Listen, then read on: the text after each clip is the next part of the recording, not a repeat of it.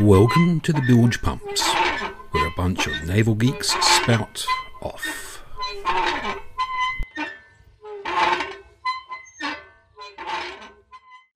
You're recording me!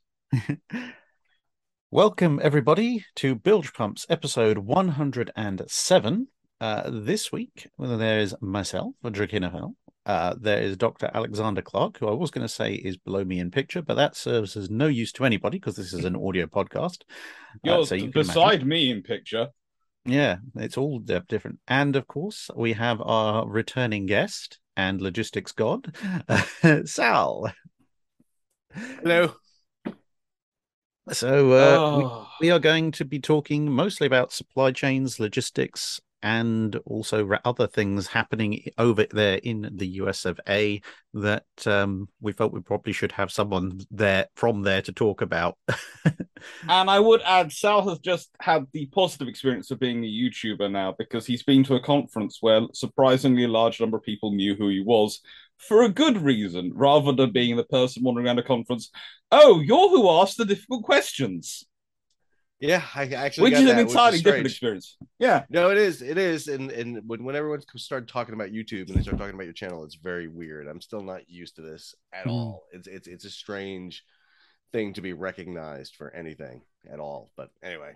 Yeah, in academia, you do not get recognized until you are an emeritus professor at, that's the only time you start to get really have enough notoriety to get recognized.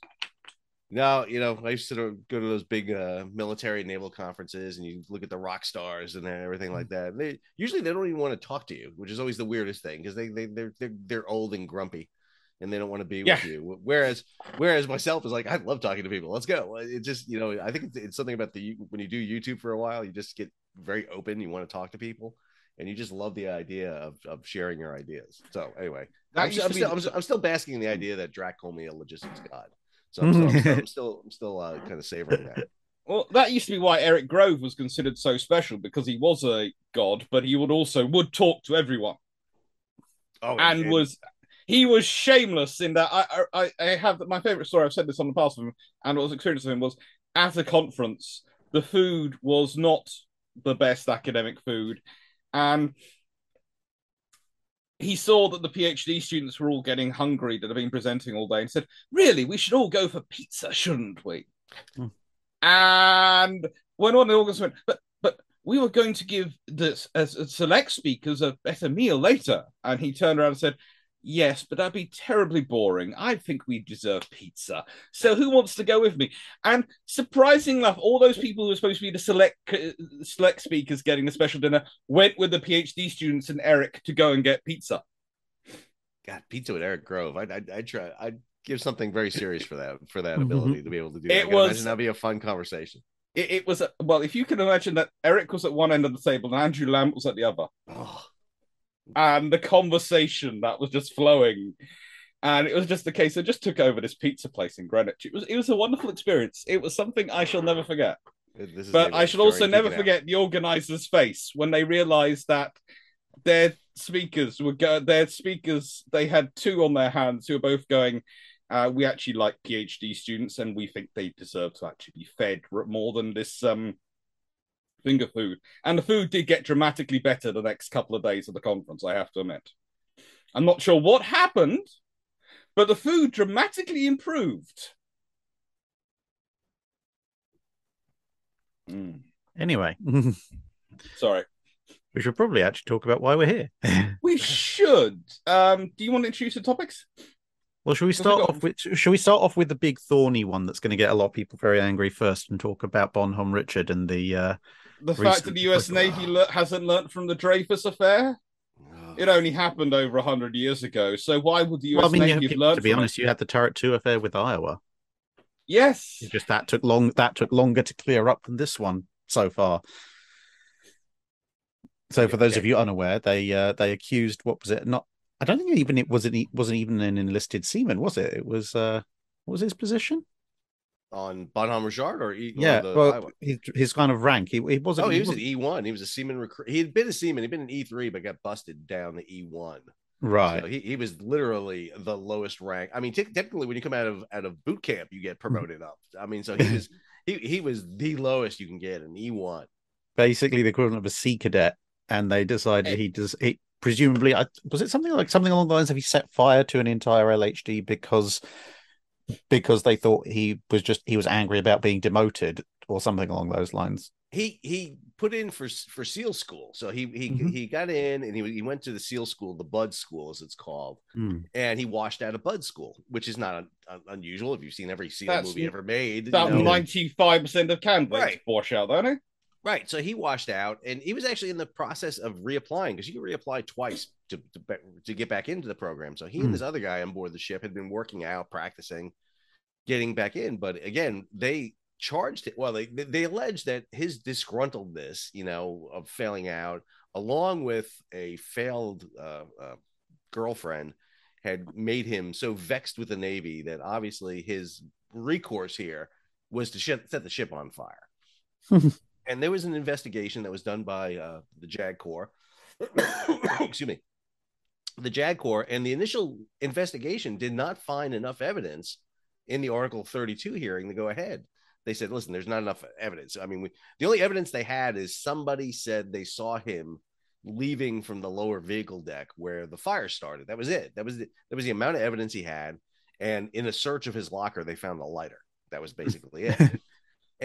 Sure. I know. You find a lighter in a sailor's locker. Well, to be honest, I'm thinking more along the lines of man seen exiting from area where there is massive fire. Well, and even then, the eyewitness to it couldn't be 100% sure. I think he said, like, I'm 90% sure it was him, and so the court basically said, okay, there's not enough to convene a court martial on this. We're going to go with an undetermined cause for the fire. But that didn't work for the convening authority, which decided to go ahead with a court martial over the advice decision of their own lawyers. Yes, and they said, we're going to prosecute him anyway.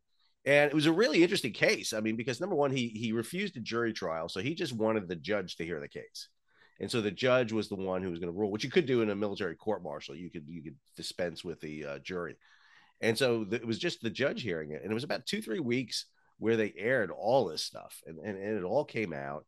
And at no point did the government have any solid evidence that they couldn't even prove what started the fire. I mean, this is the other problem too, is a fire that burned for 5 days. You're going to have a very hard time trying to find where the point of origin is and what started that fire, because it's going to be destroyed. Can we put this into context? The admiral who actually managed to start organizing things and actually managed to get some firefighting going has been told off because it wasn't technically his command. Admiral the sailor who they prosecuted a guy who they had no evidence of to try and make it look like they had a scapegoat. Again, Dreyfus affair. Please learn from the French Navy's mistake, French Navy and French Army's mistakes, because Dreyfus was, of course, French Army, but the Navy got in the act of backing them up and sort of try and tell them Dreyfus was responsible for everything. This is okay. Can I just ask something? Does the US Navy have a PR team or anyone who understands public relations, or do they just, I don't know, flip a coin and go, that'll do? I don't know what they're thinking in this case at all. I mean, because then, again, we go back, you paste this back from the last time we talked about this, which got me all worked up because again, this fire can get me worked up because it's I would say it's a comedy of errors, but there's nothing funny about it. Have they managed to admit that they need to have fireboats yet? It can't be clear. There was an editorial in Proceedings not too long ago about this that again got me all fired up again, because they go back to the one trope. Every time you ever bring up a fireboat with the Navy, they come up with this one trope, which is we used fireboats on the Normandy fire in February of 1942, and that resulted in the ship capsizing. Well, number one, the Navy admiral was 80 odd years ago. And the Navy admiral in charge was told, stop spraying water on the top of the boat. You're going to sink it, by the designer of the boat who was there, and said, stop doing this. This is the boat. You're fighting the fire the wrong way. You're doing this wrong. And to me, it just confirms how they don't know how to use a fireboat. And this just, again, they don't understand what the purpose of a fireboat is beyond the fact that doesn't just spray water. It brings firefighting equipment, brings trained men, it brings crews, and more importantly, you could put the hose inside the ship and actually fight the fire internally. You don't have to spray massive amounts of water on it. But they came out with these punishments against these 34 people, everything from the captain of the vessel to the admiral in charge. If I remember correctly, the captain wasn't actually aboard at the time. Was not aboard. Was not aboard. Him, the executive officer. This is the captain that got the famous tweet there or text from the command duty officer telling him his ship is on fire. Emoji ship, emoji fire, emoji poop. And basically telling him that the ship is on fire.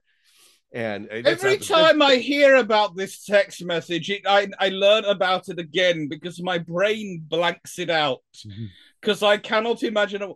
I'm sorry, I'm just thinking, Drac, the Royal Navy officers and even the US Navy officers you met, any Navy officers you met, if they were captain of a ship and they received such a text message, their reaction. Get clear. I heard there would be another satellite orbiting the Earth briefly before coming down with the force of an asteroid. I have heard so much from people after I did this talk with you guys, and I did my YouTube. I did a couple of videos on YouTube on this. I've heard from so many people, and one of the strangest ones I got was this comment. It's like, well, it's common practice for the command duty officer to text the captain on the status of the vessel. I said, yeah, but it's not common for the vessel to be on fire. I think there's one thing like, hey, good morning, sir. Everything's well. That's a text. That's fine. Yeah. Hey, good morning, sir. We did morning colors. Hey, the crew had breakfast. That's a text. Ship on fire. I think that's a phone call. I just think that to me, it's a phone call. To be honest, that's a phone call, definitely. But also, to be honest, considering the sheer number of emojis that you have in a typical phone's menu, it would have actually been faster to just type "ships on fire, yo," and send that. Yes. The amount of time you'd actually have to take to find each individual emoji. Have we checked out the duty officer? Because that text could take a while to compile. Did they actually have that text loaded before the fire started? Because I really want to see the text. I to this day, this is the one thing I want to get out of that JAG investigation is what exactly this text said and what it looked like. But to come back to this, what gets me is 34 people. And then they lay out punishment. And even the captain of the vessel, I mean, all he got was a letter of reprimand and lost, several months' pay. That's it. I mean, you lost a capital ship at the dock in San Diego. The Navy will relieve everybody for anything. I mean, if there's a sexual harassment on board, you're relieved. You're relieved and someone comes on board. If you run into an uncharted sea mountain in the middle of the Pacific on your submarine, which isn't on the chart, you have no idea it exists, yet you run into it, you're relieved. You burn a ship to the waterline in San Diego for 5 days. And not only do you remain in command, but you're in command until you decommission it and you tow it away, which to me is just crazy. Is he by any chance connected to senators? I mean, is he married to one? Is he the child of one? I talked to somebody in the Navy who told me that he was the darling of the admiral. They loved him. He was just one of these guys that everybody liked. He knew how to talk. He knew how to be with everybody. And, he was on the fast track. He was all set. He was doing his deep draft command. He was an aviator, probably going to head to an aircraft carrier next. Everything was really locked up for this guy heading forward. But like you said, I mean, the Secretary of the Navy issued a letter of censure to the Vice Admiral in command of service forces for not taking coordination of the fire. It's not his job to take coordination. You don't need an admiral to fight a shipboard fire. Although the Navy has come back in since then and said, listen, the way we're going to fight shipboard fires is we're going to put an admiral in charge. And so, because that'll solve everything. I hope they have a lot of admirals going around because they're going to be needing them to be on a lot of planes to take charge of firefighting. I mean, to be honest, well, yeah. I mean, can you imagine that in a shooting war? It's just like, 150 miles out from the carrier battle group, a picket destroyer has been hit by a silkworm or something. And like, well, the book says we need to bring the admiral out from the carrier to help fight the fire. I mean, it just stifles, command. It just, this is to me again is, and I said this recently, and again, I got a lot of flack for it. is that I don't care how the fire started. It doesn't matter if it was arson or if it was a lithium ion battery or somebody threw something into a bin and it caught fire. Doesn't matter if someone had a spontaneous fart combustion. It just doesn't. It doesn't. What matters is how you fight the fire. Right. And that was, to me, the issue. It's the response. It's those 20 minutes. It's what did you do for 20 minutes when you found out there was a fire? And look at what they did is they did nothing. I mean, I can't say anything more than not only that they did nothing, but what they should have done was a disaster in itself. Again, I go back to this idea that they didn't know they can don their firefighting gear with the uniforms they had on. The last 14 fire drills, they weren't able to put water on the fire within time. I mean, this was a ship that was, I understand it came out of a shipyard, but it was commissioned. I mean, it was out of the shipyard. It had been turned back over to the Navy. It was, in a poor readiness state, but that's on the ship for being in the poor readiness state. And they have to address all those issues that created the poor readiness state. If 87.5% of all your firefighting gear is out of service, then you have to have a workaround. What is your workaround in case there's going to be a fire? Because let me be clear. If you're on a ship and coming out of a shipyard, you're going to have a fire. I guarantee you that. Someone's going to weld somewhere, someone's going to do something, and you're going to have a fire on board. How do you put it out? And they were not ready. And this is the criminal thing. Yeah, something I saw, and I mean, I've seen this discussed. I've seen a few documents. I don't know how accurate it is per se, but it seems fairly legitimate to me, is that apparently something that came out during all the testimony was that various crew were being instructed by their senior officers to fake readiness reports in terms of, when they're signing things off, when it's, like at the end of the day, are the various relevant bulkhead hatches shut for things like damage control and keeping fires contained.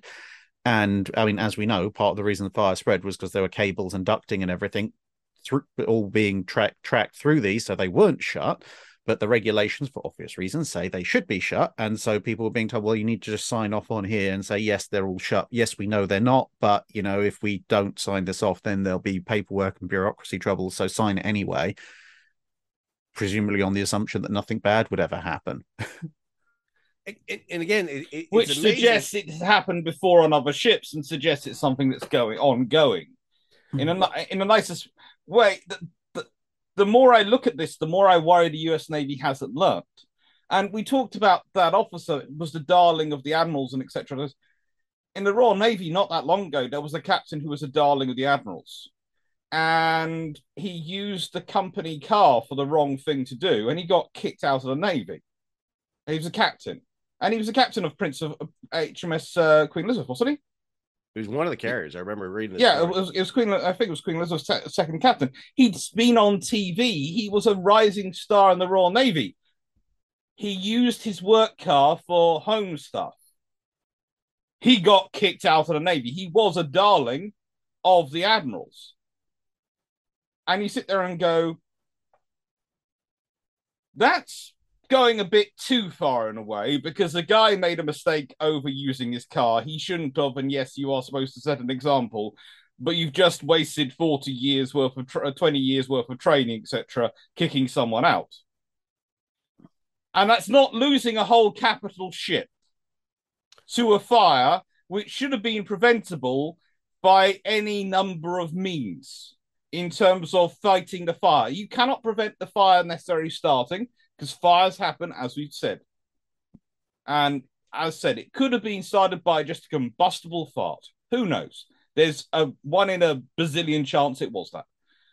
Not to make light of it, but that's just so people can't accuse us of speculating on the cause of the fire. Because if anyone comes up with that one as an actual speculation, then they really are in trouble. But the thing is, what would be on that scale, if that's what the Royal Navy's doing to a captain who's using the car inappropriately and they kick him out, the Royal Navy would do what? Clap this guy in irons and stick him in the Tower of London? Oh, I mean, to be fair, if from a completely neutral perspective,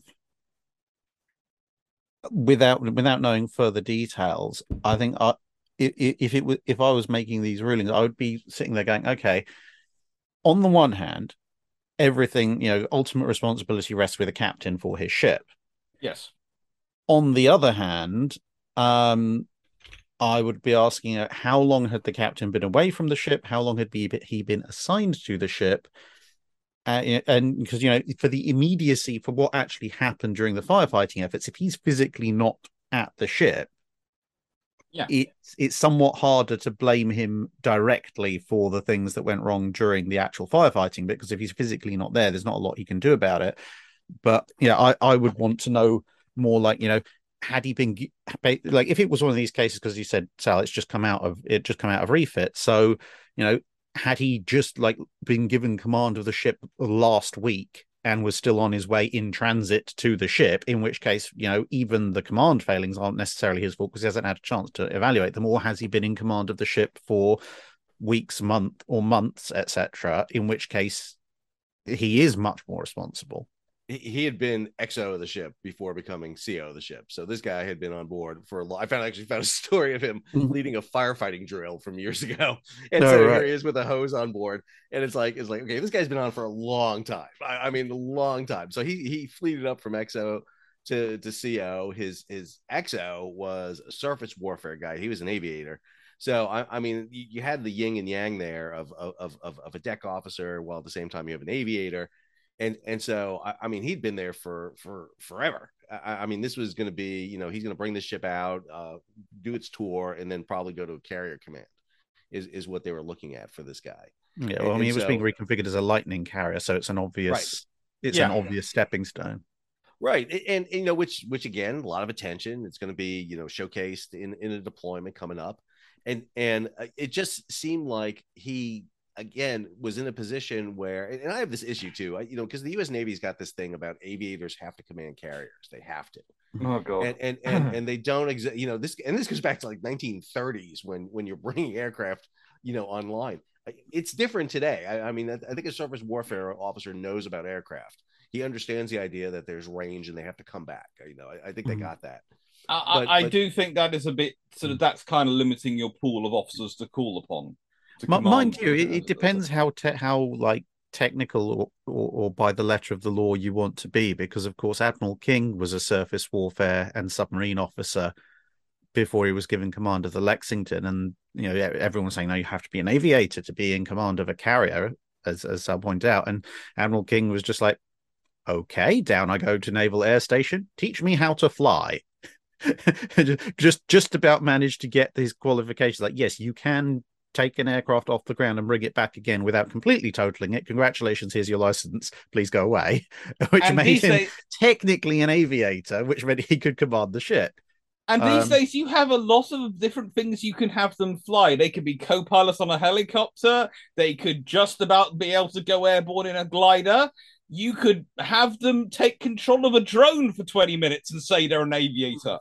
Well, I suppose it depends how the rules are written, because back in those days, qualifying on insert biplane here was probably about that was about the performance spec you needed to fly an early 1920s or late 1920s Navy fighter, where these days, again, I don't know what the exact rule itself says, but if it says you need to be a Navy qualified aviator on Navy qualified aircraft, it does take just a little bit longer to be in any way, shape, or form qualified for an FA-18 or something like that. I just get this it just seems to be so polar opposite of what they've done in terms of adjudicating blame here. I mean, here's this E1 kid who for 2 years, I mean, is raked over the coals here, and eventually found innocent of arson because there's no evidence. I mean, there's not the evidence. I mean, could he have done it? Sure, he could have done it, but I mean, that's not what the charges found. There wasn't enough evidence to prove it. But meanwhile, the 06 is allowed to retire out of this with literally a slap on the wrist. They gave an admiral who was out of the Navy at this point in 09, who was out, a slap at the same time for no good reason. And technically he was the one admiral, by the way, who interceded to try to get, I gotta fix this cluster on the pier because this is looking so friggin' bad. They actually gave a slap on the wrist to the admiral who actually tried to take charge and sort things out. And I do hope he carries on bashing them with that, because I hope he starts fighting back, because that is actually a very, very good admiral.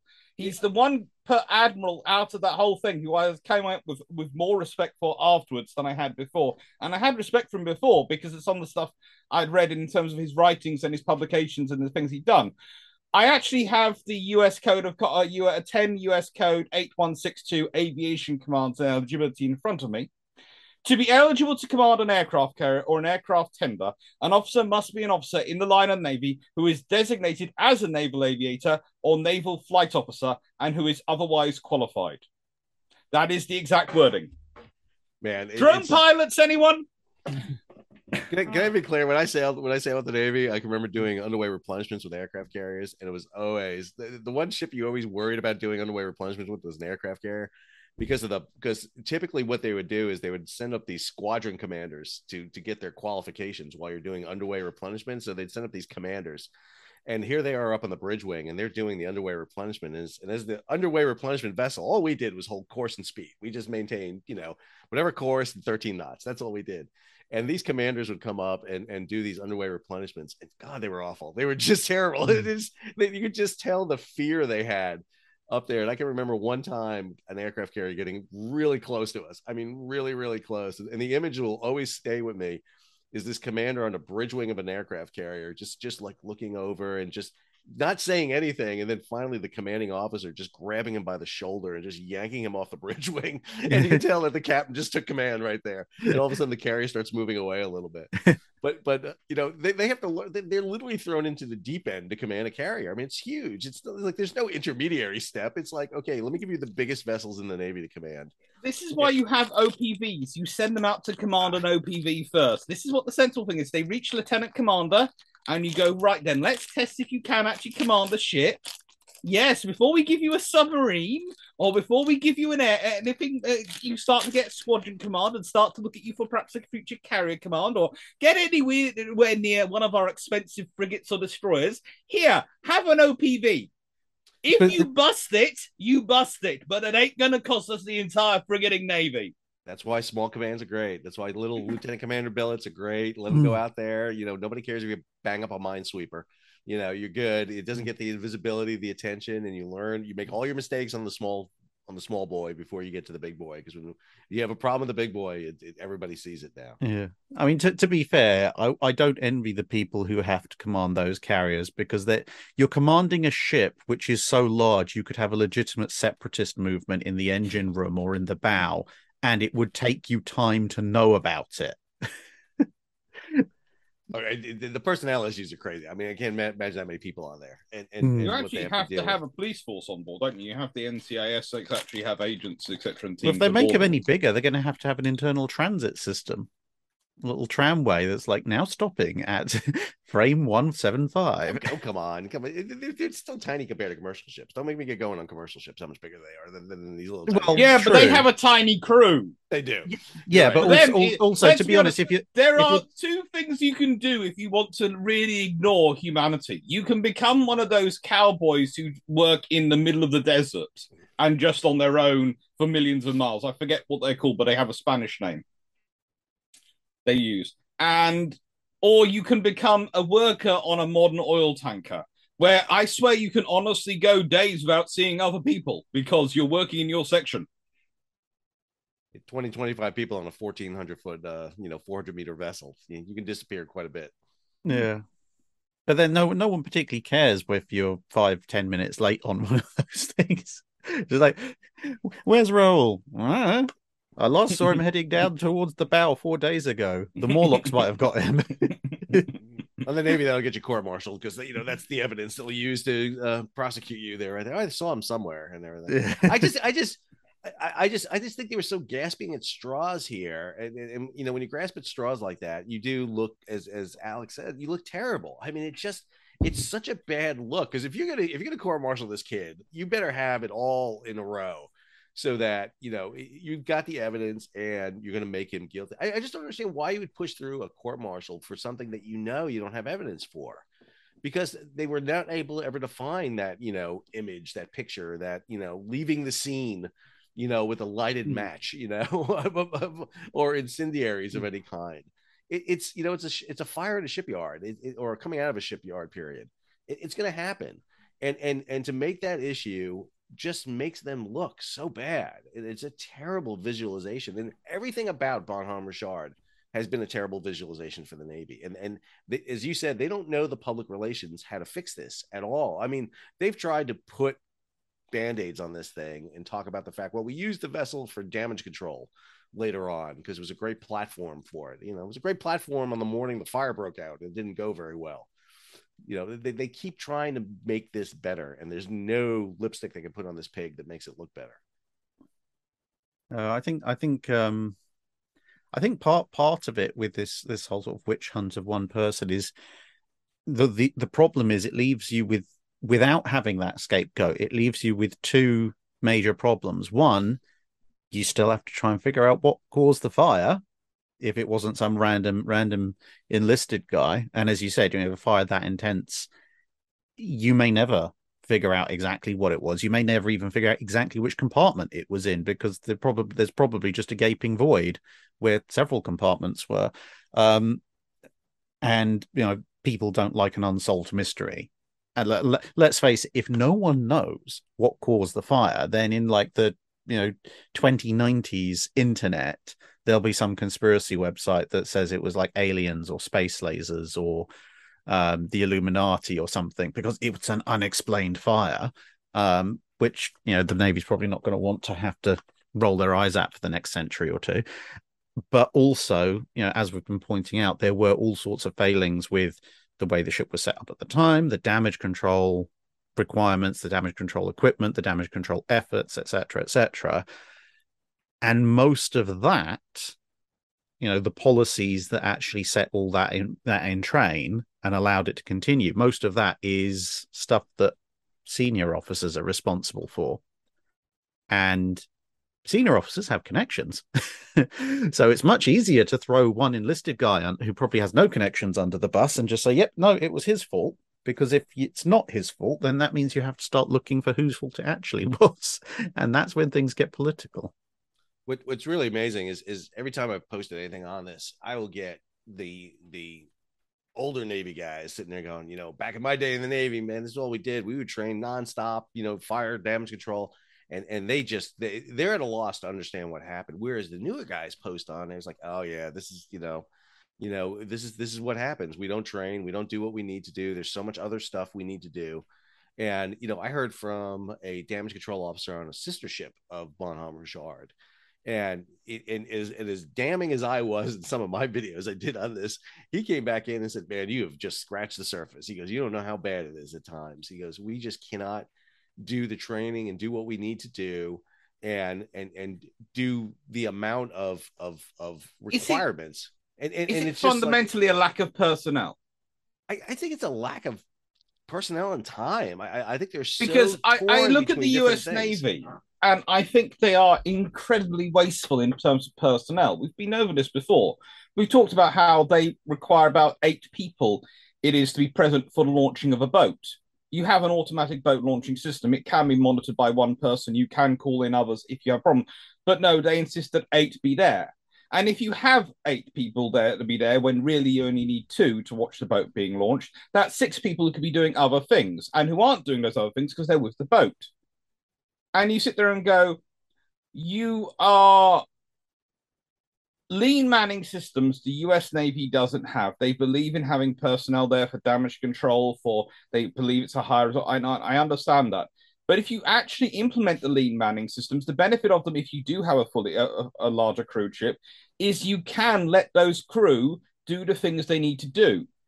But you're acting as if you don't have those things there, and you're piling on more paperwork, you're piling on more other expectations. You know, there's a debate going in the UK at the moment because the Royal Navy's trying to suggest that professional military education, etc., development should be done instead of having a 8 to 12 week course where they go and do it and get their staff qualification. It should be done as an ongoing process as part of their duty roster.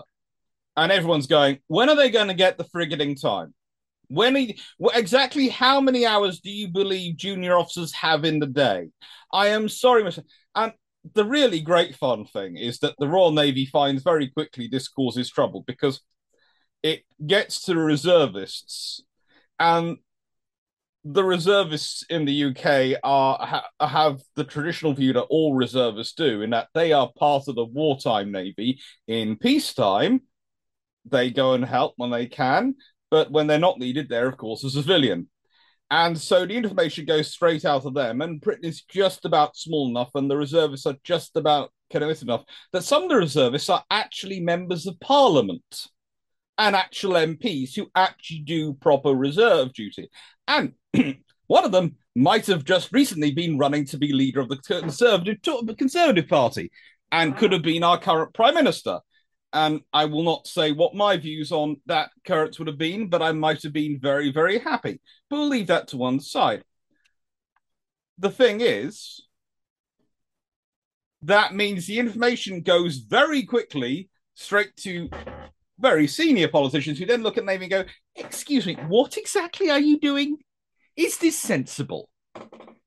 Now, the US, I would expect it to happen even more so, because there is far more of a culture of military officers, especially former military officers, going and becoming politicians. In the UK, it's still a sort of exception.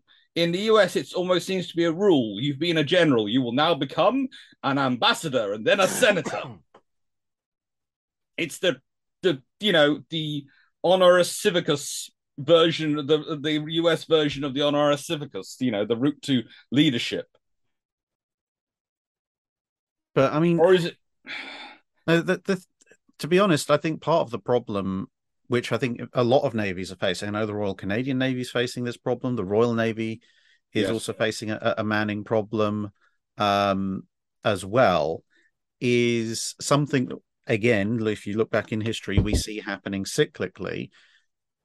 I think it comes down to pay, because look back at some of the biggest mutinies in the Royal Navy over time, and almost all of them were about pay and conditions, because they tended to say, okay, this is how much you're getting paid, and at the time the deal might have been pretty good, but then it was written into law that a sailor gets paid X.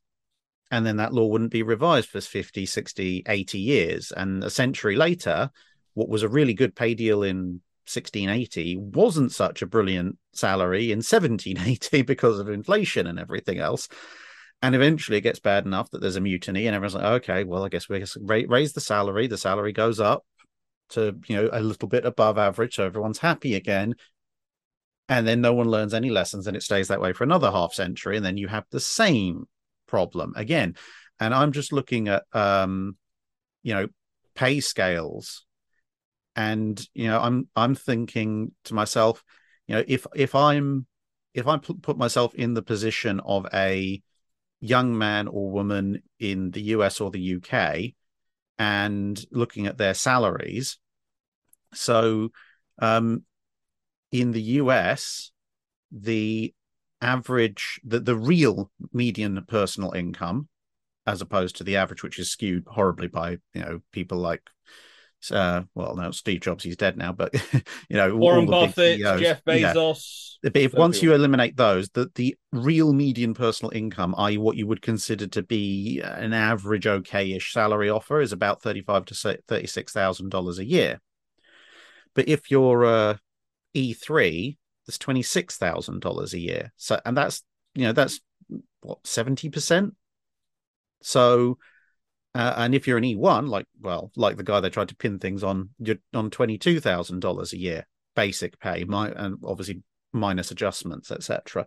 So once you work out how many hours a day and how many days a week you're expected to work in the Navy, which is usually a little bit longer than your average 9-to-5 office job, and translate that into an hourly amount, you could literally be earning more per hour flipping burgers in a McDonald's than you would as an E3 in the US Navy. At which point, if you can flip burgers for 8 hours and go home, why would you sign up?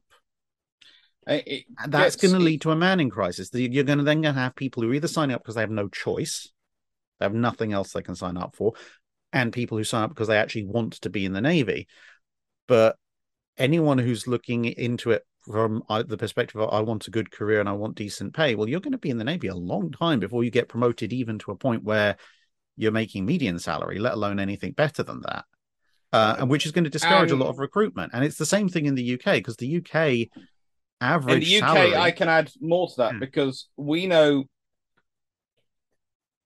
someone who's very keen on joining the Navy. They've looked at it a lot. She's looked at it a lot. But I've been having a discussion with her recently, and I'm fairly certain that she's going to go reservist rather than regular officer because of the pay cut. And the point is, she's motivated by wanting to serve, by wanting to be part of the Navy. Well, okay, that's fine. The Navy gets an excellent reservist, which is good. But that then starts to present a problem if even the people who are very committed and very much want to join the Navy are looking at going, financially, I can't afford to.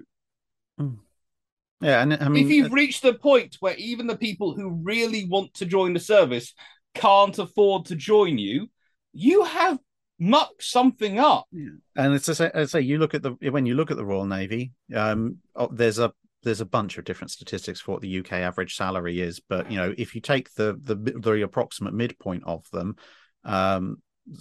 then you don't actually break you don't break above the UK average salary in the Royal Navy if you're on the officer track until you're a step 3 sub-lieutenant or sub-lieutenant. So that's three pay steps above where you'll start, assuming that once you get to the sub-lieutenant rank in the first place. And if you go in as a rating, as a standard enlisted individual, then your entire pay bracket is below average. You don't break above average pay until you reach the final step in your pay scale as a leading rating. So you have to reach step 6 as a leading rating before you even start to break above standard pay, like the standard pay you get in a regular office job with some qualifications in the UK. And at that point, again, is it very surprising that you have a manning crisis? Well, what's going to motivate you to join the U.S. Navy when the one person who gets prosecuted for the entire issue on the Bonhomme Richard is the most lowest ranking guy? Yeah. And it's like the one who they actually have the flimsiest amount of evidence against. Yes. And everybody else gets what you basically perceive to be a slap on the wrist. You're allowed to retire. You're allowed to keep your 06 benefits. You're allowed to, keep everything. And meanwhile, you've gone through 2 years of a living hell. And by the way, you still have 2 more years to serve in the Navy because you signed a contract. And so now you're stuck in the They're actually holding him to the contract. Yeah. And now he's stuck in there. And it's just like, it's this is not the recruiting poster you want for the US Don't Navy. take this the wrong way, but is he still allowed to apply to Bud School? Because if I was admirals, I'd be seriously worried if he qualifies from Bud School because he'll have some serious skills. And he could. We have all seen the various movies, okay? But he doesn't look like Gerard Butler though, so or Liam Neeson, so he should be all right. Yeah, they should be okay. But it's a case of I actually hope he does get into Bud School now if he's still keen on it because he deserves it. But I have a feeling someone will make sure he doesn't because they'll decide that would really show him up if he then goes on to become a SEAL. If they were smart, they'd give him his discharge and just let him go and just let this poor kid go because it's just more of a problem. I think the other problem you have, and this is going to sound terrible to pay, but if we consider the qualifications most sailors have, they are mechanically and technologically minded. And the world we're living in rewards those skills and rewards those skill set. And yes, you start out as on a relatively low paycheck, so you might come from a background where you don't have much formal education, but you'll soon get those qualifications. So the Navy might manage to keep hold of you for your first contract, which is what, 4 or 5 years? The real problem for the Navy comes with the number of people who leave after 4 or 5 years, because the Royal Navies aren't really structured to lose people after 4 or 5 years. The navies are structured around people serving 2 to 3 contracts. at Well, least. and I'd argue too that the technology, we always like to talk about the cutting edge Navy technology, but in truth, it's not always cutting edge. A lot of technology is a generation behind. And so, the systems you think Oh, are you can say that again. I've just built my own PC and it's got more processing power than probably most of our anti-submarine warfare frigates right. And so it's like, combined. why do I want to work on this technology that's so far behind? When you look at like the collision involving McCain, for example, I mean, they're using a technology in the helm control that, again, I give my 14-year-old a controller for a game. He's got it figured out in 5 minutes, and he's backflipping his way through killing, Nazi armies. But meanwhile, we're using technology that's so outdated that nobody can quite figure out how to use it. And this is where this generation is. They're like, why am I going to stay here? Why am I going to stay for poor pay, poor treatment? I'm the one who's going to get blamed for this. I'm the one who's going to get the reason for everything. You got, and that's his way in the US. Let's be honest. Part of the reason also was healthcare. It's the TRICARE system, isn't it? I think it's called. Yep. And you've got the healthcare. It was the benefits. You got to travel the world. You got good healthcare. You got all these things. Yeah, the pay could be slightly below average, but it made up for in benefits. And the trouble is now you aren't getting the things which make up for the pay being below average. So now you just got the below average pay, and that is a problem.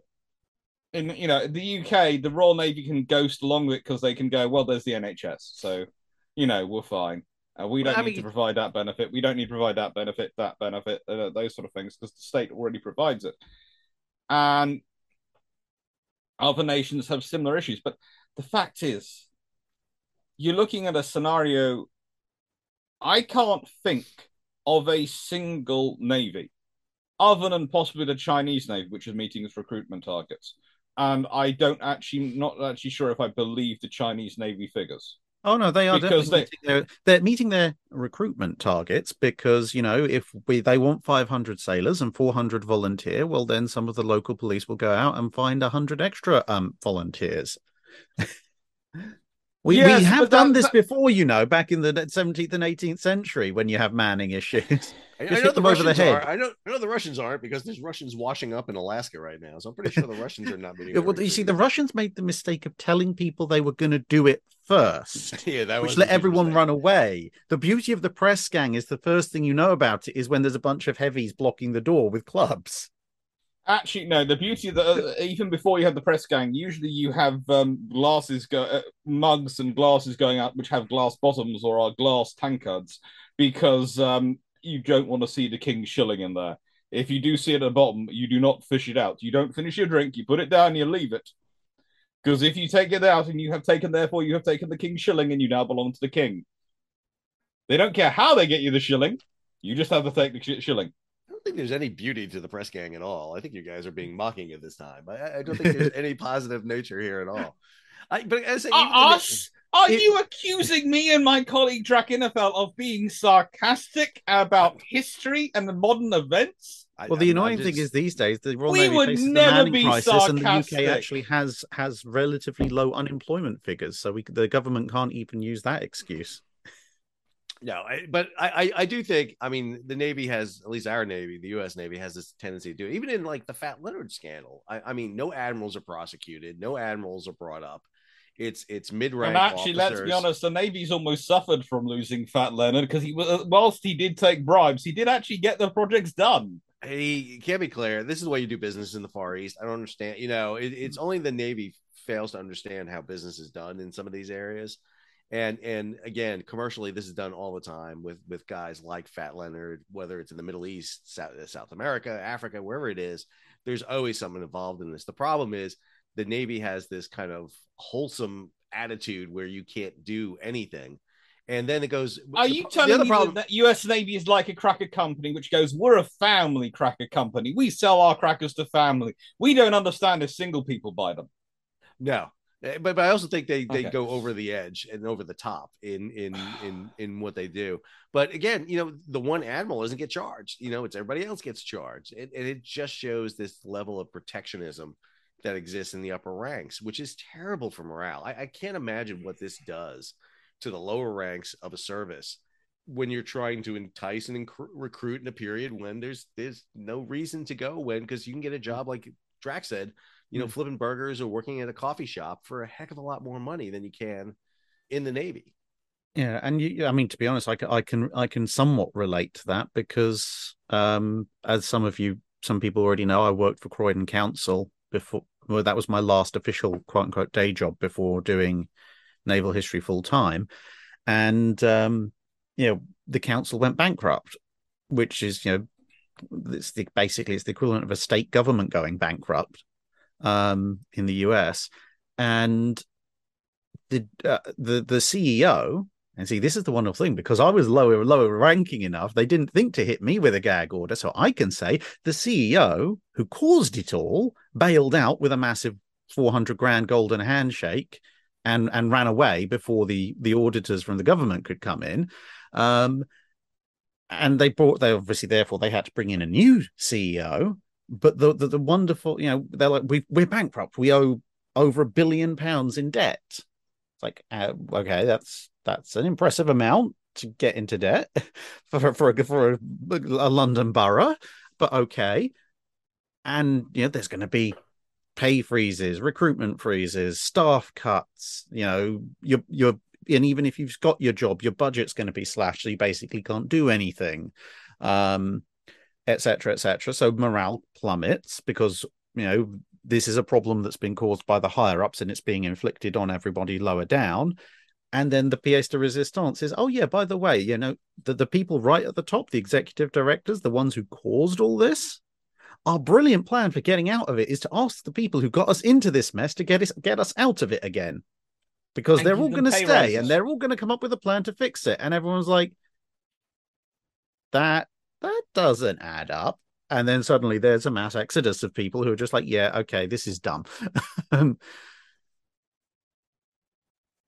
I just don't know how you fix this right now with the mindset that's going on with the U.S. Navy, especially when you look at just the lineage of problems, from LCS to Zumwalt to the Ford class. You see, the thing is, the Zumwalts were. Can we just be honest? The Zumwalts were not a problem. The Zumwalts are quite good ships. It's the fact is that someone tried to turn them into a Christmas tree and put all the new stuff on them when they should have been built ready for the new stuff to be added to them later and been built with the stuff that was available now. Then you'd have a good new class of destroyer coming in. You wouldn't have to keep recycling the frigating Burks, and you would have time before actually having to bring to design something to replace everything. Yeah, and this is the problem that Bath Iron Works had. They were told, we're not building Burks anymore. Stop your production line. Kill it. We're just going to be building Zumwalt, 32 of them. And then all of a sudden they're told, nope, we're building just 3, and start, fire back up the, like it's an assembly line. You just hit a button and start pumping out Burks. And that's not the way you do it. I'm honestly surprised this is going to sound strange. Not to the executives of Bath Iron Works. They're probably going, how much money can we make here?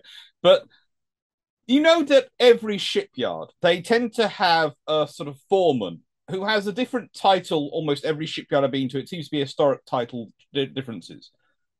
But they tend to have a foreman who's in charge of running all the crews that do the actual building. That person, I'm fairly certain, when they were told that, will probably have orbited the Earth a couple of times, because they will have been responsible for breaking everything down and setting everything up for the Zumwalts, and now you're telling them they have to reverse that. They would have been crying. Oh, I guarantee you there's some salty Maine talk when that was told. Yes. But it's a case of they seem to be able to cut their nose off to spite their face.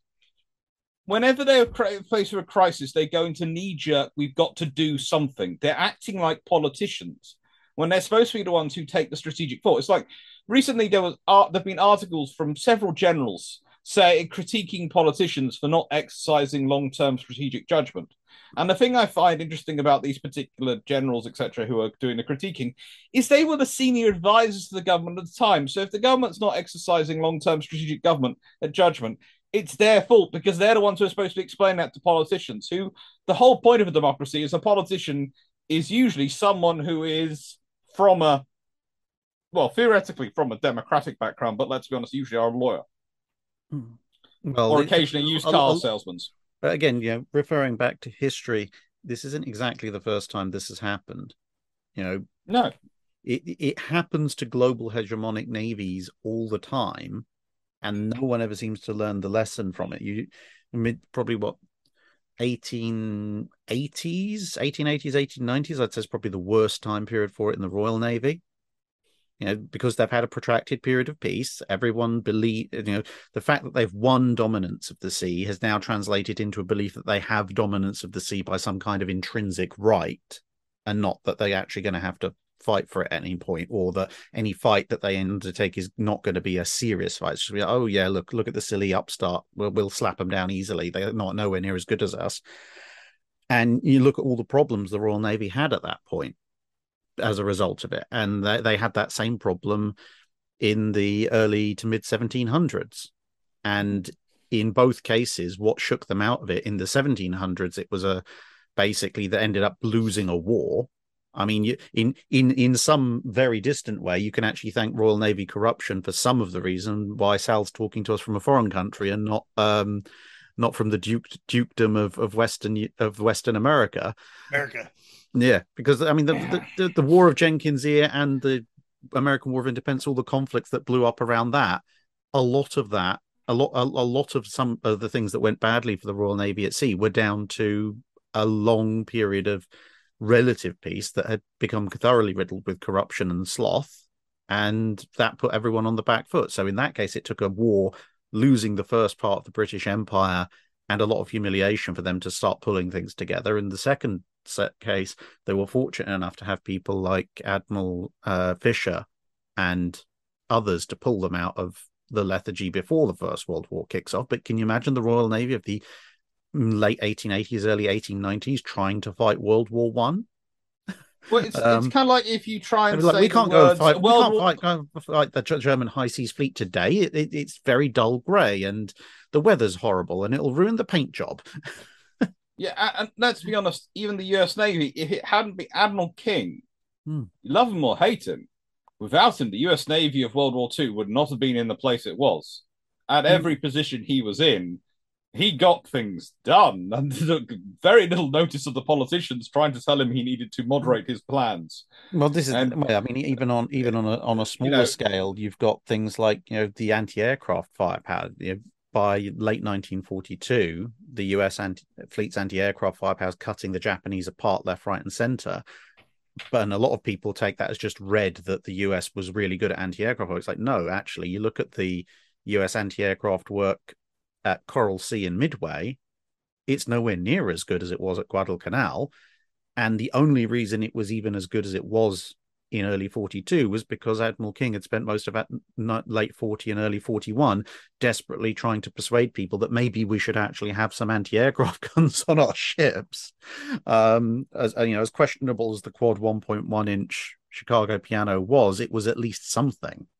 And once you have something, you can improve it with something. You can put something better on to replace it. If the US Navy had gone to war in 1939, the same time as war breaks out in Europe, you basically would have had the 50 cal, the 5-inch, and not an awful lot in between. To be fair, in 1939, the Royal Navy, it would look like it was heavily armed in comparison to pretty much any other navy other than the Dutch in terms of air defense. Well, that's mainly because we just love the pom-pom. Yes. And just like, we had 8-barrel guns. This will solve all problems ever. Yes, but you sit there and you look at the pom-pom and you go, oh, well, that's sort of not as good as the Bofors. But if the US Navy had ended up in World War II in 1939, their only option would have been to mass order the pom-pom. Well, to be honest, the pom-pom came very, very close in the US Navy competitions in 41 and 42. It was a very close runner-up to the 40mm Bofors for what should be the medium anti-aircraft weapon of the US Navy.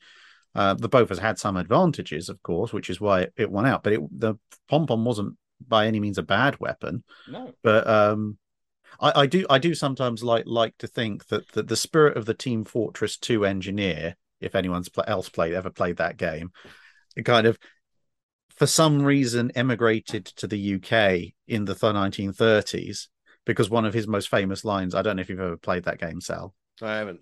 No, one of in the little trailer, Meet the Engineer in Team Fortress 2. He's a classic American, but one of his famous lines is, if you need to solve a problem, use gun, and if that doesn't work, use more gun. And that's basically the approach of the pom pom. They're just like, we have the 2-pounder, but what if it came in quad and octuple barrel variants? And then at some point after the invention of the eight barrel pom pom, he just went back home and presumably possessed Admiral King, who all of a sudden was just like, we must put guns everywhere.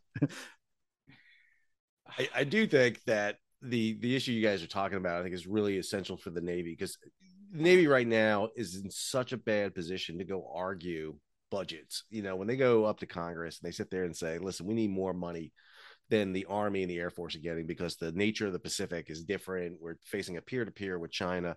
We need more money. But you look at the Navy's track record, it's like, why would I give you money? Why would I give you anything more based on your track record? Kind of the inverse of what's happening with the French Navy, the Royal Navy, and the Danish navies at the moment, because they are now, if you look at their governments, they're almost a trusted service to give money to. Yes, they've had problems, but they tend to be right in predicting what those problems are going to be. It's like the aircraft carriers in Britain. People often go, oh, but they came in over cost. And the Navy goes, well, we predicted they were. We gave the options to the politicians. They chose the option which would stall them and rack up the cost.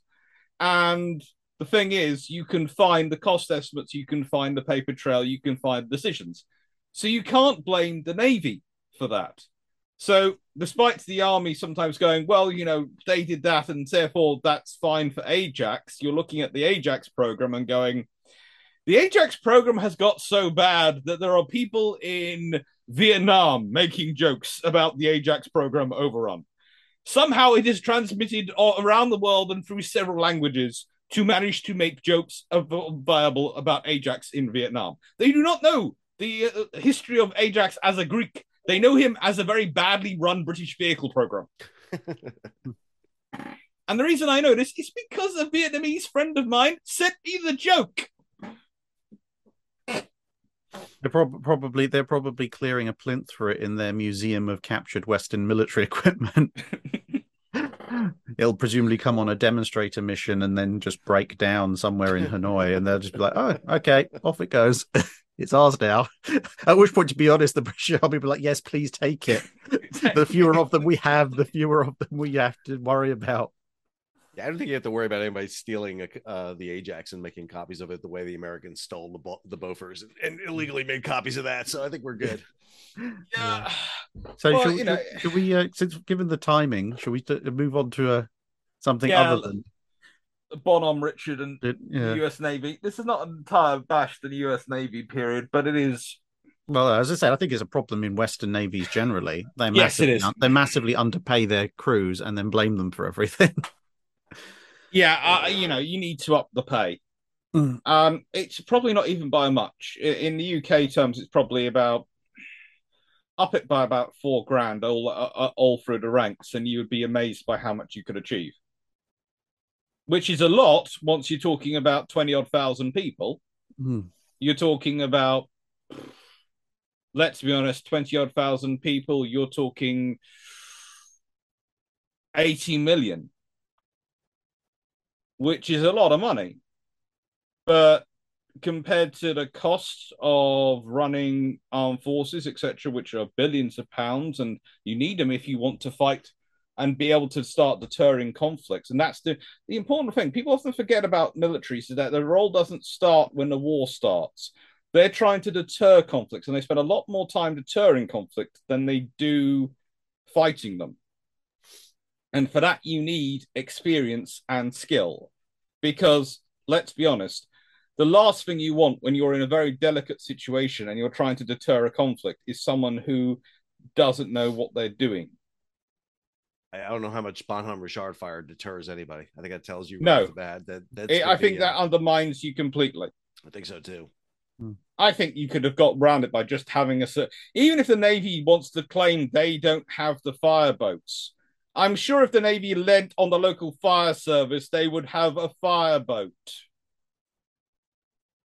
I mean, to be honest, the one thing I was shocked by, which was something I mentioned at the time when we reviewed the incident, just after it happened was look at all the pictures of ships on fire in World War II. There's not exactly a shortage of those, but you usually, when the ship's on fire, whether it be Franklin, Bunker Hill, any number of other US Navy ships, you usually see at least one or two cruisers and destroyers who have popped up alongside and are playing their fire hoses over it to help put it out.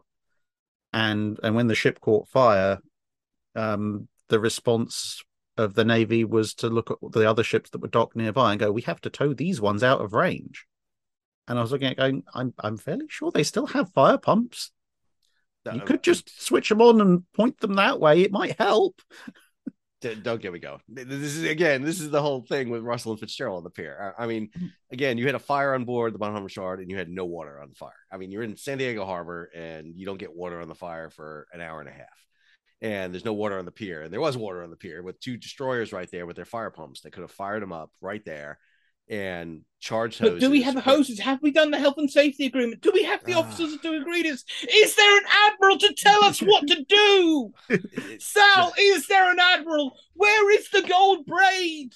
That is how you fight fire. You show it your gold braid. Again, because the fire will run away from stars. That's what happens in the U.S. military, and it just doesn't happen. All right, let's talk about low-ranking fire. I know. I can't talk about this anymore. No, let's move on to logistics. Well, in happier news, someone's figured out at-sea replenishment for VLS systems. No, they haven't. I was going to say, have they really figured it out? No, they've got a crane ship, which is which is usually a supply ship for oil rigs, and they are doing some testing alongside, and they're going, yeah, we can use a crane to do this. So going, do you want to do that in any kind of rough sea? It's better than going all the way back to port. It's better, but basically what you're doing is you're reinventing the Royal Navy's mobile basing program from prior to World War II, which was the idea was you turn up in a random bay somewhere, take it over, put ACAC and various other things ashore to provide air defense and some Marines to make sure no one comes over land to deal with you, and then have supply ships, depot ships sitting in the bay, and the ships come in and get resupplied, which is fine. It's a perfectly sensible idea, but you'd better have the forces to do, if you're going to do this mobile naval basing, you'd better supply it and support it and set it up to do it. Well, I mean, there's experience doing that. They did it with Ulithi in the Second World War. And yes. If you can prove at sea replenishment of VLS, at least in sheltered waters, that's a huge step up from you have to go back to Pearl or Guam. Yes, but especially in a Western Pacific situation where Guam's probably going to be a smoking crater in the event that you're having to reload VLS systems in the Western Pacific, Guam has probably been lowered to sea level. But my problem with this, Jack, is didn't we have this? I mean, you're right. I mean, Majuro, Ulithi, Carrimaretto. I mean, these were areas that were set up as forward bases for replenishment. But the U.S. Navy had this. Even with VLS, we had this with the destroyer tenders. This is the point of a tender. You bring a tender in, you come alongside, you got the big cranes, you can load VLS back on board it and everything. I mean, they're reinventing the wheel. Well, and they're trying to claim it's not a wheel. They're trying to claim it's something else. They're trying to claim they can do it at sea. So this means they're not developing the mobile naval base, because what they're doing is developing the things which would actually sensibly be used as part of mobile naval base. They're claiming they're something else, and then they'll probably end up having to use them as a mobile naval base, but won't have all the stuff they need to actually defend it. But I mean, to me, underway replenishment of VLS at sea means you're sailing at 13 knots in the open ocean. And you're doing this. That's not what they're doing. That's not what they're doing. They're in some protected anchorage using a modified OSV with a big ass crane on it, and which, by the way, can't carry that many sails anyway. So you got to have another ship bringing it in, because this is just the intermediary right here doing it, and then you're loading it on board. And like I said, this is something we've had. I mean, they could load VLS. We knew they could do VLS at an anchorage. But the problem here is they kind of lost that with the destroyer tenders. And again, I don't know why the U.S. Navy got into this mindset that we don't need auxiliaries. We can just get rid of these things. And we'll operate from bases, and that's it. We will not have the need for this. When you look at 1990, I remember when I was out in the Persian Gulf in that conflict, we had tenders everywhere, because we needed to be able to replenish. We needed to be able to do repairs forward base. We didn't have the shoreside facilities set up. But once they set up the shoreside facilities, they realized, we don't need this. We can get rid of this. And now it's coming back to bite them. Hmm. It's redundancy in the system. And this is the problem we're talking about. Everything's always marketed as being the best. If we consider the Zumwalts, the problem with the Zumwalts wasn't the Zumwalt ship. It wasn't the ship. The hull's fine, the engines are fine, the power generation's fine. It was the fact that, lasers weren't ready in time, railguns weren't ready in time, this wasn't ready in time. And you sit there and go, well, actually, those would never have been ready in time. What you said was, this is being a ship which is being built to be upgraded to have, so it can take these facilities in the future, and with the upgrade ones. But currently, what we're fitting it with is a very, very extended range 5-inch or 6-inch gun. Lovely. That's a useful extra thing. It's got lots of VLS cells, and that's it. And it's got the capacity to have a railgun. It's got the capacity to have this. It's got the capacity to have that fitted later in life. And that would have been sensible. But it seems that you can't sell such a ship now. You can't sell a ship as, we're building it so it's going to be fully armed with all the stuff we have available, but it's also able to take the next generation beyond that. You either have the British, where it's fitted for but not with, which is silly, or it has to be all singing, all dancing for the Americans when it comes into service, and then when it's not, it's a disappointment, it's a failure, we have to get rid of it, we have to cut it. Neither of those are sensible approaches. On the plus side, now that they've remembered they can do this, maybe it means now they can make some destroyer tenders that are specifically built to service the fleet. Because I suppose the one thing with the older destroyer tenders is they would have been built in a period where you had multiple, you would have had early Burkes, Spruances, Ticonderogas, etc., etc. So any destroyer tender you built would have to be able to service technically any all of them. So it's going to have a general purpose type of fit. Whereas these days, let's face it, the pretty much almost any surface warfare combatant you're going to be reloading VLS cells on is going to be a Burke of some flavor. And maybe later down the line constellations, at which point, if they've remembered that maybe they can do this, then maybe they can go forward with building a new class of destroyer tenders that are specifically set up to really efficiently reload these two classes of ship. I would love that idea to happen. I also know the U.S. Navy is not going to do that because they're not going to spend the money on a destroyer tender. I think that's why you see them using these OSVs. They're looking for a cheap solution, something they can do on the fly that doesn't cost them a lot of money, whereas a tender would be the fantastic thing. The problem was they've tried to build a tender not too long ago, and I think they came in at about $1 billion a tender. And there's no way. Can I just ask about this tender? Spending it on? Was it gold plated? Did it have, I don't know, aromatherapy pools for canines as well as for the humans? Because very simple is they came up with this idea of what was called the CHAMP program, which is this common hull that was going to be used for sea lift, for auxiliaries, for everything. And it was going to be a common idea. And what the Navy has missed out on is very simple. If you look at the logistics force that was built in World War II, it was basically culled from the commercial fleet. We take commercial hulls and we converted them, and we got 80% of what we wanted out of this commercial hull. Now what they want to do is build a purpose-built hull, and that costs you a lot of money. And it's just a terrible way of going about, because you build these purpose-built auxiliary vessels that are one-offs. That they're going to be built, a couple of them, and that's it. And they're going to have no other purpose than that. And which is fine. The Navy did that with some destroyer tenders and sub-tenders after the end of World War II when they had a shipbuilding capacity. They can do that. But now they don't. And, instead of looking at, I don't know, a commercial container ship, how do we modify this into a tender, which is probably what they should be looking at? Take that hull design. It's big, huge, voluminous. We can put some decks in there. We can put in some cells so that we're pulling VLS cells out and putting them into new vessels or into reloads. That's what they should be looking at. And instead, again, they're trying to do this all on the cheap. And if you do it on the cheap, it's going to turn out as an ad hoc basis, and it's just not going to work very well, in my opinion. It's not even doing it on the cheap. because let's put it this way.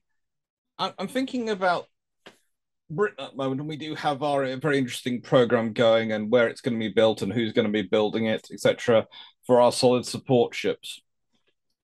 And me and Drac and Jamie have already taken the out of their various designs because, frankly, they are interesting.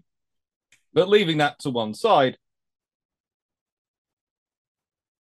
that hull which they're building, all the hull options of various commercial hulls already worked out. They are adapting. You don't have to. You if you want to build a new build ship, you can just take the design and use it. And let's be honest, you're allied with this country called South Korea, which does a very nice line in turning out fairly decent tanker designs and fairly efficient freighter designs.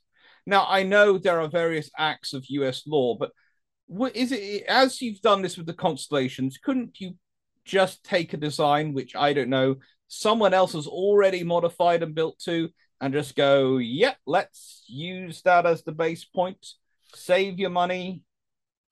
The Navy's looking at this like next generation logistics ship, which is supposed to be this smaller version of an oiler, which I would argue is exactly what the tides are in the RFA. It's like, why are we reinventing the wheel here? This is not hard. Get, license the hull under this from the South Koreans. It's perfect. It's good size, and there's a lot you can do with it. And you can go ahead. The tides are blooming good ships as well. Yeah. It's perfect. And the Dutch have them. Sort of all sorts of navies now have variations on the tides. It's almost become. Even the French are looking at a variation on it because of the issues they're having with their current program. It's auxiliaries and commercial vessels follow a similar line. It's like you don't have to reinvent. I mean, look at the ships of the 30s and 40s. They all look the same. I mean, they're basically a center house, with a couple of holes forward of and after the house. I mean, there were not. There were specifics in the engine plants that were a little different, and the layouts, and the fuel source, coal versus oil. But they're all basically the same design, whether it was Japanese, German, American, British, didn't matter. They were basically all the same. And you go ahead and you produce it. The problem is the Navy has this idea, at least the U.S. Navy has this idea that everything has to be designed and created within the confines of the, has to be mil spec is the term they love to use, military specifications, which you don't need for a tender. I mean, if your tender is taking fire, you have other problems. You don't quite have to be up to the full damage control of a Burke class destroyer or a Constellation class frigate. And so you just need to get the platform to supply you. That's what you need. And the problem they've had is there's not a commercial base for them to tap into. And so instead they have to come up with these brand new designs. And that's why you get a $1.2 billion auxiliary vessel. And you sit there and look at them and go, why? Is this actually, let's put it this way. Is that ship and its cost a factor of the fact of the pre-Constellation world where you were relying on the LCS? So your choice was either a Burke or an LCS. Now you have the Constellations, you can go, well, we could put a Constellation with our supply group, so that'll add them a bit of protection. So perhaps we don't need to make them so gold-plated, because the other option was to give them an LCS, and let's be honest, that wasn't any protection. That was just the case of we've got aluminium foil running around us. Isn't that nice? It does pretty donuts. I'm sorry to be so rude about the LCS, but this is the thing. I will defend the Zumwalt program because the Zumwalt as a ship I can stand behind and go, actually, it's a good ship. It's the program and the idea of the Christmas tree that Rumsfeld added on top of it that made the problem. It was a sensible design path to go down. The LCS program is a case of you didn't put on anodes. You didn't put on the sacrificial anodes. What? Why? Which is quite funny considering that when I was at the HNSA conference last month, there was quite a lot of discussion about cathodic protection for museum ships and how it keeps the hulls going. And it's like, this isn't a revelation. This isn't a secret.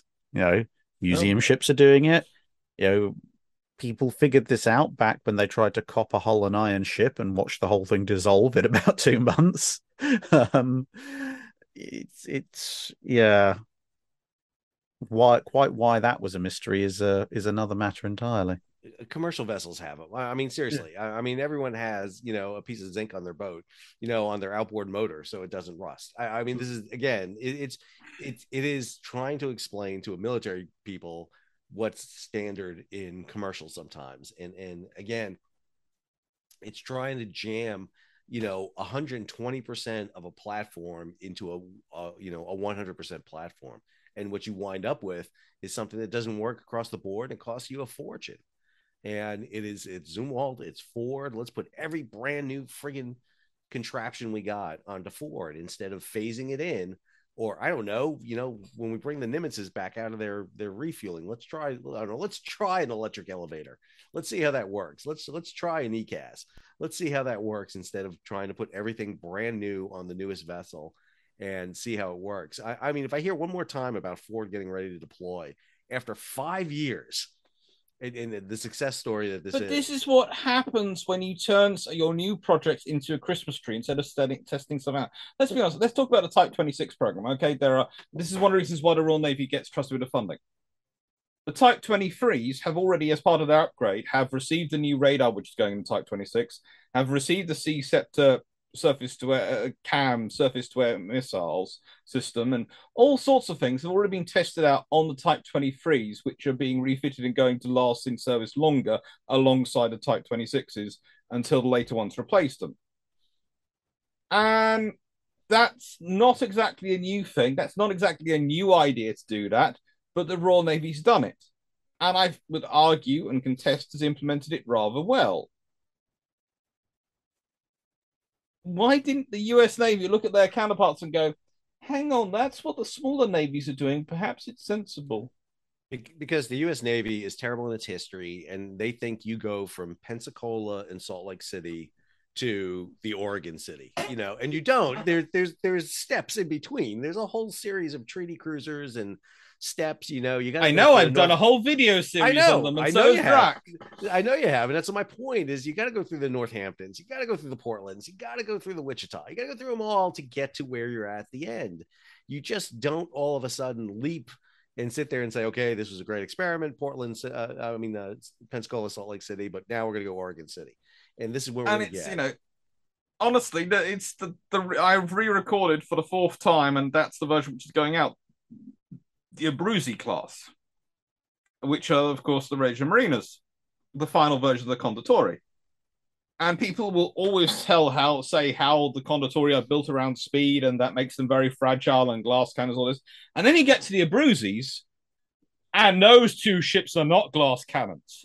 But what they learnt by that point, okay, let's drop the speed down to 34 knots from 37 knots and use all that extra tonnage, plus let's make them a little bit overweight, 1,350 tons overweight, to turn them into some very interesting light cruisers, which I would argue are some of the best light cruisers in service in World War II. And that's the Regia Marina. And the thing is, yes, the Condottoris are terrible, are really glass cannons. I'm really not a fan of them. And then it's the Abruzzis, and suddenly it's a case of, oh, those are quite good. And the point is, they'd learnt as they'd gone along. The thing is, we don't seem to have the capacity for learning. We seem to have lost it. We either get it right, in which case we crow about how amazing we are, or we don't get it right, in which case we try and blame everyone else and cut it off and forget about it. Don't learn from it.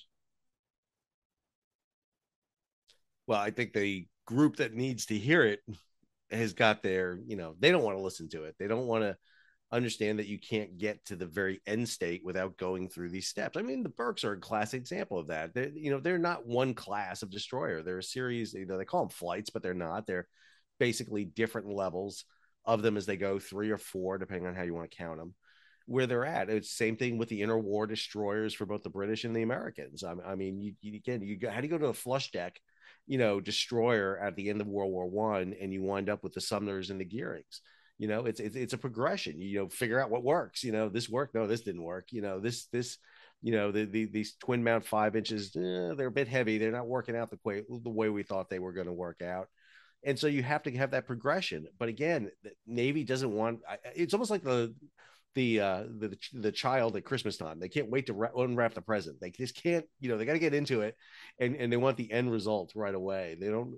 It is the steps to get there that they're not doing, and I get that's part of their rush to blame. In some ways, we got to have someone to blame. Got to have someone to blame for the problem here, and that's the issue I think with the U.S. Navy today. And many navies, not just the U.S. Yeah, please note, we're using the U.S. Navy as the shorthand at the moment, but we are talking about all the other navies as well. And we did promise other subjects to be looked at, so we will make sure we do look at them quickly, at least. Before we starve to death. Yes, before we go off to get food. So we've talked about the whole lovely thing of the VLS reloading, which is sort of fun. We have supply chain issues going on, unsurprisingly.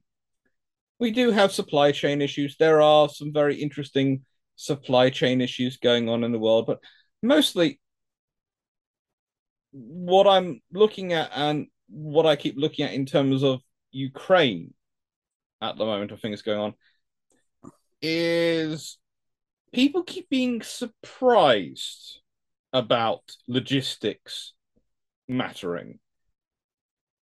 How did this happen? When did it become a surprise that logistics could dictate a war?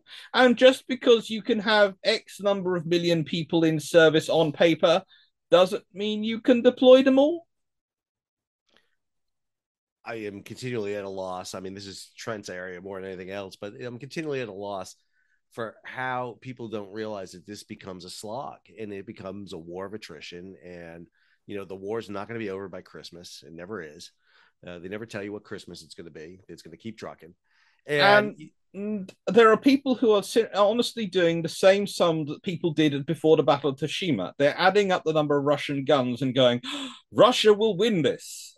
And I'm sitting there going, so far they've deployed more people at every step of the way, and so far they're not winning it. The people coming in are less well trained than the people were at the beginning. I mean, to be fair, a lot of this comes down to the whole, fiction has to make sense, reality doesn't. Because let's face it, even you look back at the Bilgepumps that we did back at the beginning when this worked, when all of this kicked off, the single fundamental mistake, if you like, that we made was applying what I call the reasonable person standard. You assume generally that there is a certain minimum level of competence involved in both sides in a war. If you know that one side is really, really, really competent and really good and has a bunch of advantages, you stack that in their favor. But generally, you don't go in with the assumption that the other side is staffed by people who were dropped on the head at birth. Because it's a very dangerous assumption to make, because 99% of the time when people make those kind of assumptions, it goes horribly badly for everybody. I mean, witness late 1941 and most of 1942 in the Western Pacific, when everyone assumed that the Japanese, were completely awful and couldn't, there's all sorts of things written about the Japanese pre-war, and it turns out that cost everybody an awful lot. But then, if you looked at the balance of forces, in March this year, and you applied a reasonable person standard to both sides, the Russians should have won. They should. This war should have been over 3 months ago. Well, let's be honest. It's the rule of sixes again. It was either going to be over in 60 minutes, 6 hours, 6 days, 6 weeks, 6 months, or 6 years. And I'm looking at it now and thinking it's going to be 6 years, and I don't think it's good for Russia if it does drag on for 6 years. Well, because I don't see things getting any better for them over that 6 years. Because reality doesn't have to make sense. And I mean, I have seen some videos. There were some indications beforehand that perhaps things weren't quite as everybody expected them to be in the Russian military. But let's face it, there were indications, and yes, people in hindsight should have read and seen them, but an awful lot of people didn't. Oh. You know, everyone up to and including various military analysts in the First World militaries were thinking this was going to go very, very differently. I didn't think it was going to be quick, but I did think the Russians would have enough might that if they really did deploy it, they could win. Because if you have enough might and you don't care about casualties, the odds are surely in your favor. Although the flip side to that is, it shows how important both sides of things are. You have to have the logistics to supply the people, but then the people also have to, actually want to be there and actually want to fight. And if you don't have one or the other, everything collapses. And it turns out in this case, the Russians didn't have either, which is extra fun. Yeah, I mean, it's gotten to the point now where, as cynical as I usually am, I'm now gone even beyond that to the cynicism, especially in naval matters of, when they're deploying, was it the Gorshkovs, their new frigates? I'm looking at them going, yeah, they're probably a harder target than Moskva, despite the fact that theoretically they carry fewer missiles and guns. But I'm now applying that principle purely on the basis of these things were only launched 5 years ago. In theory, the systems can't have broken down too badly in that time. I'm now going and assuming they've done no maintenance, and it's just like basically how long's it been since they unwrapped the thing. You're also assuming they worked when they were launched. When you're having vehicles, well, this is true. I mean, there's a tiny shard of the reasonable person standard in assuming the things worked on launch, which the Russians lost more vehicles to their tires giving out than they did to the anti-tank missiles. Although I'm still semi-convinced that some of those tires giving out may have been some very, very crafty work by people, by Ukrainians. Because let's face it, if you when the tires are giving out on the Russian side of the border, I'm not sure if that's the Ukrainians can claim. There's that, but I mean, you've also got, as I've said in previous discussion, if you're, I don't know, Boris the Ukrainian, you may have a rifle, probably a sniper rifle, or at least a rifle with some distance, not some pesky little 5.45 thing you have to get within about 30 yards to actually hit anything with. But assuming you've got a decent range rifle, your friend up the road might well have an anti-tank missile launcher of some description, but you want to save that for the tanks. So when all the logistics vehicles come down, it's like, well, I have a gun that fires a bullet. A six-wheel truck is a big target. If I hit 90% of this thing, it's not going to do anything. I'm probably fairly sure that there's at least a modicum of protection on the driver's cabin, so shooting the driver, as nice as it sounds, may not work. But you can't put bulletproof glass around the tires. So, and there's 6 of them, and they're pretty big, and they're pretty static, relative, especially if you're looking vaguely down the road. It's like, okay, put a single round into a tire, and that vehicle's coming to a halt fairly soon. And by the time, a 3.5, 5, 6, 9 ton logistics vehicle has come to a halt and completely mangled and ripped its tire off, there's going to be so much damage to that rubber. No one's going to see the little bullet entry that caused it in the first place. True. And multiply that by like Boris Spania and his 15,000 friends all hiding in the woods. It's like, oh, we're suffering a mysteriously high rate of tire failure all of a sudden. Well, of course, that is exactly what happened to the Soviets when they invaded Finland. They had that fun. And when they invaded Poland in the 1920s. So this is the thing you've got going on. We have this, because of the experience of the West in the last few years, there is almost a predisposition that the larger, more powerful nation will always win a war, because they've always won a war in the recent years because they're so overwhelmingly powerful. But people forget that for all their many, many problems, and we have spent a lot of today discussing many of the Western military problems, many of their problems, they are quite good at doing certain things fairly well. Logistics, they they tend to be quite good at doing and running logistics. They're not always brilliant at it. It doesn't always go to plan, but about 80% of it will go to plan. And that does help with actually fighting a war. Broadly speaking. I think the issue with Russia right now, I mean, you start talking about logistics and you start talking about how they're working their logistics. I think the other element here that needs to be talked about is how Russia's energy policy is affecting everything underlying this, the logistics that basically supports Europe in natural gas, oil, and everything. I think that's the other element that Russia is hoping for the long term to start cutting the aid coming to Ukraine. I think it's going to be an interesting winter in Europe for a variety of reasons. We've stocked up, so we should be okay. It's going to not be 100% easy, but we should be okay. And it's going to sound strange. Whilst there are currently quite a lot of voices being very fun and going, well, what we should be doing is we should be investing in this resource and that resource and all these things, which will take months, years to come online. There are a fairly large number of pragmatic people, and I wouldn't be surprised if part of the reason for the OPEC decision is because Europe's been putting pressure on OPEC to increase production to cover for it. And I know US isn't happy with that decision, but for Europe, that was a very sensible decision.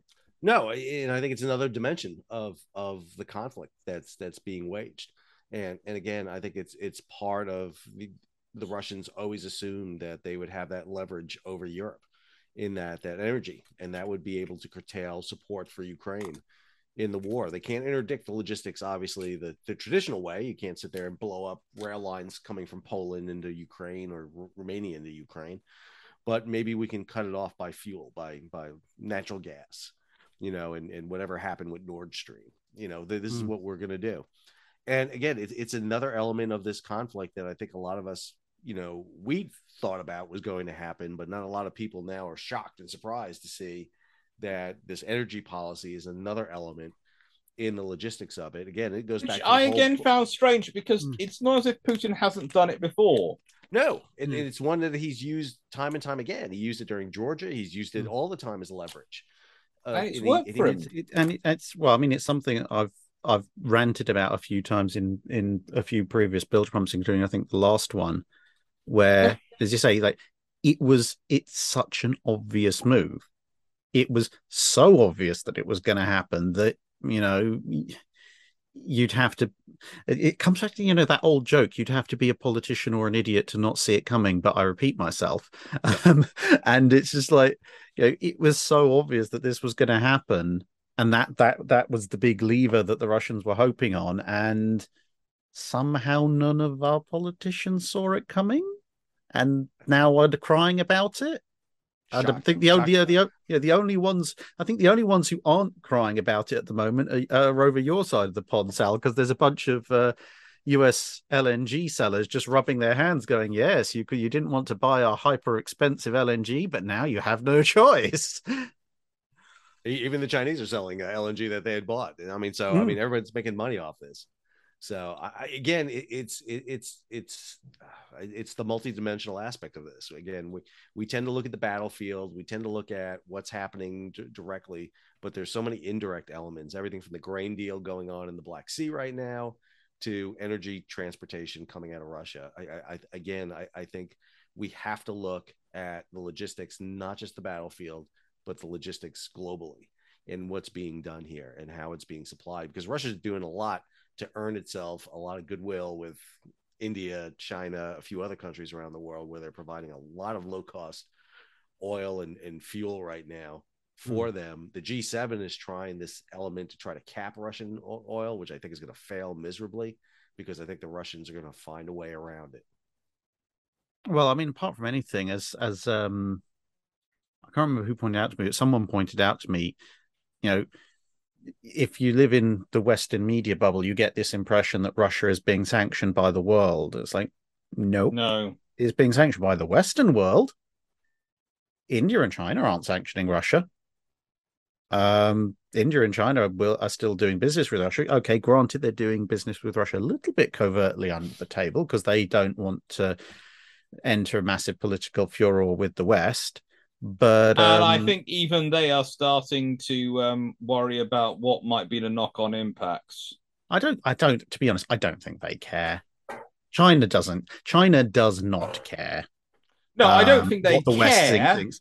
And they know. Well, they know that China's not going to. China knows that we're not going to sanction them, or if we do sanction them, it's going to be very symbolic. It's not actually going to affect their economy in any way, shape, or form because, look at the disruption that we're facing in the UK, let alone the rest of Europe, because of the sanctions we put on Russia. And Russia's only leverage over us was gas and oil. And the only leverage of that was that it was relatively cheap gas and oil that can actually be bought elsewhere, albeit for somewhat inflated prices. Now look at how much of our economy relies on China. Do you seriously think that just because China buys Russian oil and gas that we're going to sanction them in any meaningful way? No, I don't the think Chinese that, know that, so they don't care. They'll just do whatever. And as I said, I think buying oil and gas, they certainly will do. I think probably getting more involved, which I think Putin was actually hoping at certain points they might, because he needed. That's what North Korea's for. North Korea's already sanctioned to high heaven. There's nothing more we can sanction in North Korea. And I think China loves the idea of having more redundancy in their energy capacity. I'll put a second pipeline into Russia for gas. I won't get all my gas from Russia, but I always have that option should I need it. Because China's always thinking about, what's the secondary, what's the tertiary, how can I, if this avenue closes to me, what's my other aspect? They're paranoid about that. Yeah. That's the whole Silken, Belt and Road initiative. Yeah. And the big thing, the big worry, putting it on a bigger geostrategic perspective, which is something we've mentioned before, is that how long before Russia gets desperate enough economically that China turns around and goes, well, you have these blueprints for this Su-57 and this T-14, and we understand you can't build many of them, and you can't really make them work that well because you can't build an engine.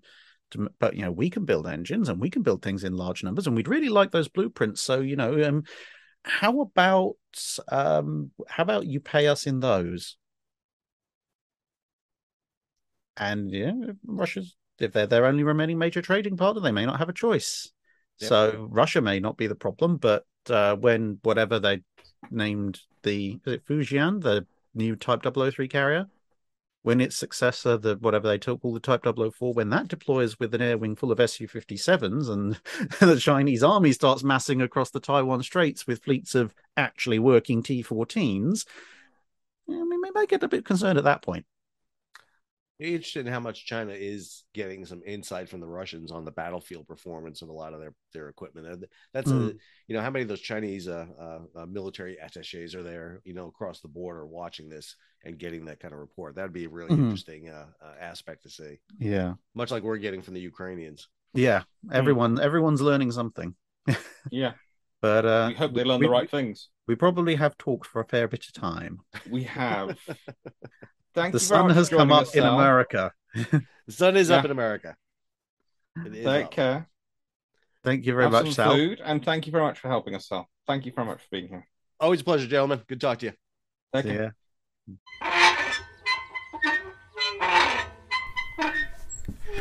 Welcome to the Bilgepumps, where a bunch of naval geeks spout off.